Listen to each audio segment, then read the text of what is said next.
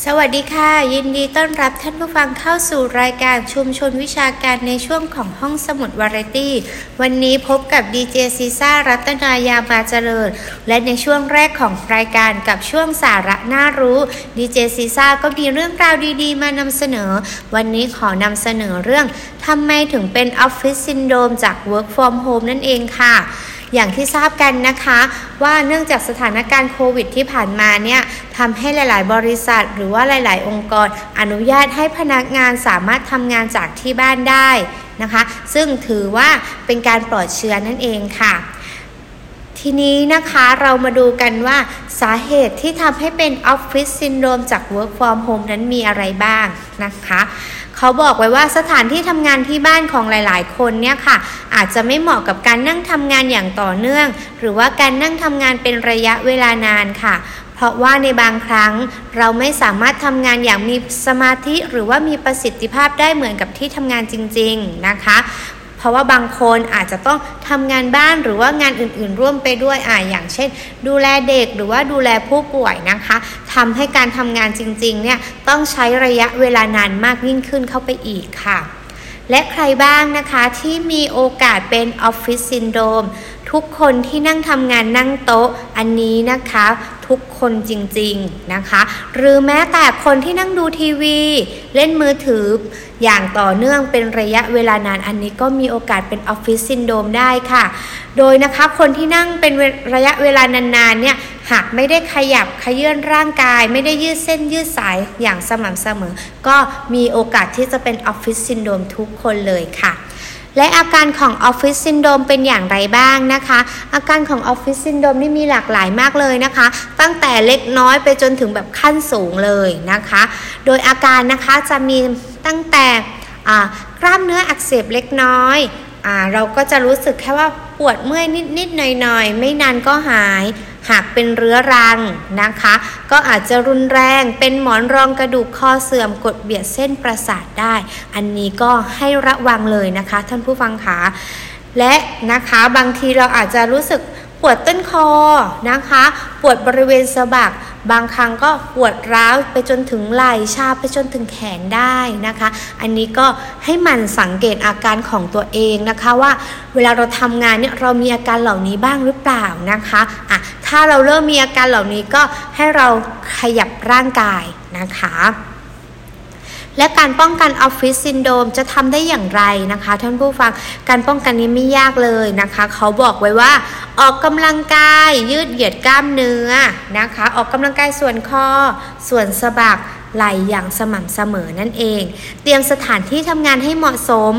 สามารถที่จะทำงานได้อย่างต่อเนื่องนะคะสามารถที่จะทำงานในระยะเวลานานๆได้แล้วก็มีสมาธิในการทำงานค่ะนะคะถ้าเราเตรียมทุกอย่างไว้ดีนะคะการทำงาน work from home ของเราเนี่ยค่ะก็จะเสร็จในเวลาอันรวดเร็วแล้วก็เหมาะสมทำให้เราไม่ต้องใช้เวลานานนะคะหากเราเป็นออฟฟิศซินโดรมแล้วจะมีวิธีการรักษาอย่างไรบ้างนะคะส่วนการรักษาของออฟฟิศซินโดรมนะต้องให้เข้าใจก่อนนะคะว่าออฟฟิศซินโดรมเกิดจากการใช้ท่าเดียวกันต่อเนื่องนานๆนะคะเป็นระยะเวลานานวิธีการรักษาก็คือต้องรักษาที่ต้นเหตุค่ะโดยการปรับเปลี่ยนท่าทางยืดเหยียดกล้ามเนื้อให้สม่ำเสมอนะคะให้ทำทุก 20-30 นาทีนะคะเมื่อปวดมากก็จะมีการใช้ยาแก้ปวดลดการอักเสบหรือยาคลายกล้ามเนื้อแม้กระทั่งการทำกายภาพก็สามารถที่จะเป็นการรักษาออฟฟิศซินโดรมกันได้ค่ะ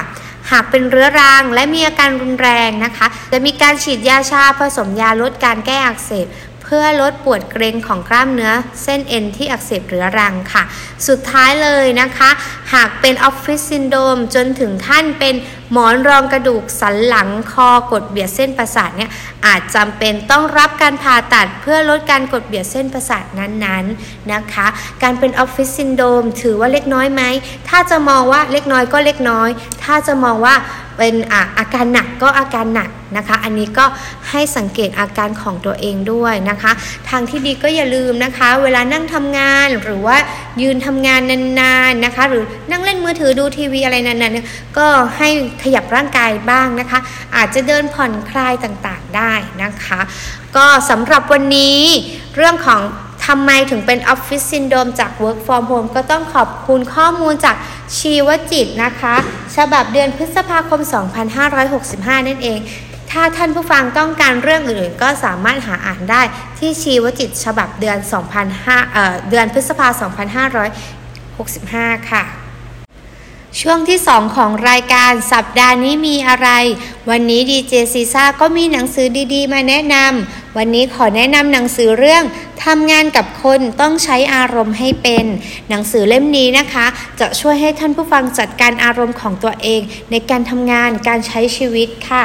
โดยหนังสือเล่มนี้ผู้เขียนนะคะลิสฟอสเลียนและมอลลี่เวสตัฟฟี่ได้นำประสบการณ์เชิงลึกในฐานะผู้เชี่ยวชาญด้านนวัตกรรมการทำงานยุคใหม่ผสานกับหลักเศรษฐศาสตร์พฤติกรรมและจิตวิทยาค่ะมาเป็นแนวทางในเคล็ดลับที่จะทำให้คุณนะคะเข้มแข็งให้ถูกวิธีและอ่อนไหวให้ถูกเรื่องทิ้งเก็บหรือใช้อารมณ์อย่างถูกจังหวะค่ะแยกอารมณ์ที่มีประโยชน์และไม่มีประโยชน์ได้ขีดเส้นแบ่งระหว่างตัวเองกับงานและคนที่ทำงานกับคุณได้อย่างสมดุลขึ้นค่ะรับรองว่าอ่านหนังสือเล่มนี้แล้วท่านผู้ฟังสามารถที่จะจัดการอารมณ์ของตัวเองได้อย่างแน่นอนนะคะหนังสือเล่มนี้สามารถหาอ่านในที่ชั้น 5ของหอสมุดหรือหากต้องการอ่านหนังสือเล่มอื่นๆนะคะก็สามารถค้นข้อมูลได้ที่ opac.pu.ac.th นั่นเองค่ะและในช่วงของข่าวประชาสัมพันธ์ของห้องสมุดนะคะขอฝากข่าวประชาสัมพันธ์เกี่ยวกับช่วงวันเวลาเปิดปิดของหอสมุดแล้วกันนะคะในช่วงนี้ค่ะมหาลัยเปิดเทอมแล้วห้องสมุดก็เปิดให้บริการเช่นเดียวกันนะคะโดยวันจันทร์ถึงวันศุกร์ค่ะจะเปิดบริการตั้งแต่ 8:30 จนถึง 1:30 นะคะเสาร์อาทิตย์ก็จะเปิดตั้งแต่9 โมงจนถึง 2 ทุ่มนั่นเองแล้วก็หยุดในวันหยุดนักขัตฤกษ์ค่ะและก่อนที่จะปิดท้ายรายการกันไปนะคะก็มีคำถามชิงของรางวัลน่ารักจากหอสมุดด้วยค่ะคำถามมีคำถามเดียวนะคะถามว่าอาการของออฟฟิศซินโดรมมีอะไรบ้างค่ะคำถามเดียวเท่านั้นนะคะถามว่าอาการของออฟฟิศซินโดรมมีอะไรบ้างนะคะก็สามารถตอบกันเข้ามาได้นะคะและสุดท้ายนี้นะคะก็หวังว่าข้อมูลที่นำเสนอในวันนี้ก็จะเป็นประโยชน์กับท่านผู้ฟังไม่มากก็น้อยนะคะสำหรับวันนี้สวัสดีค่ะ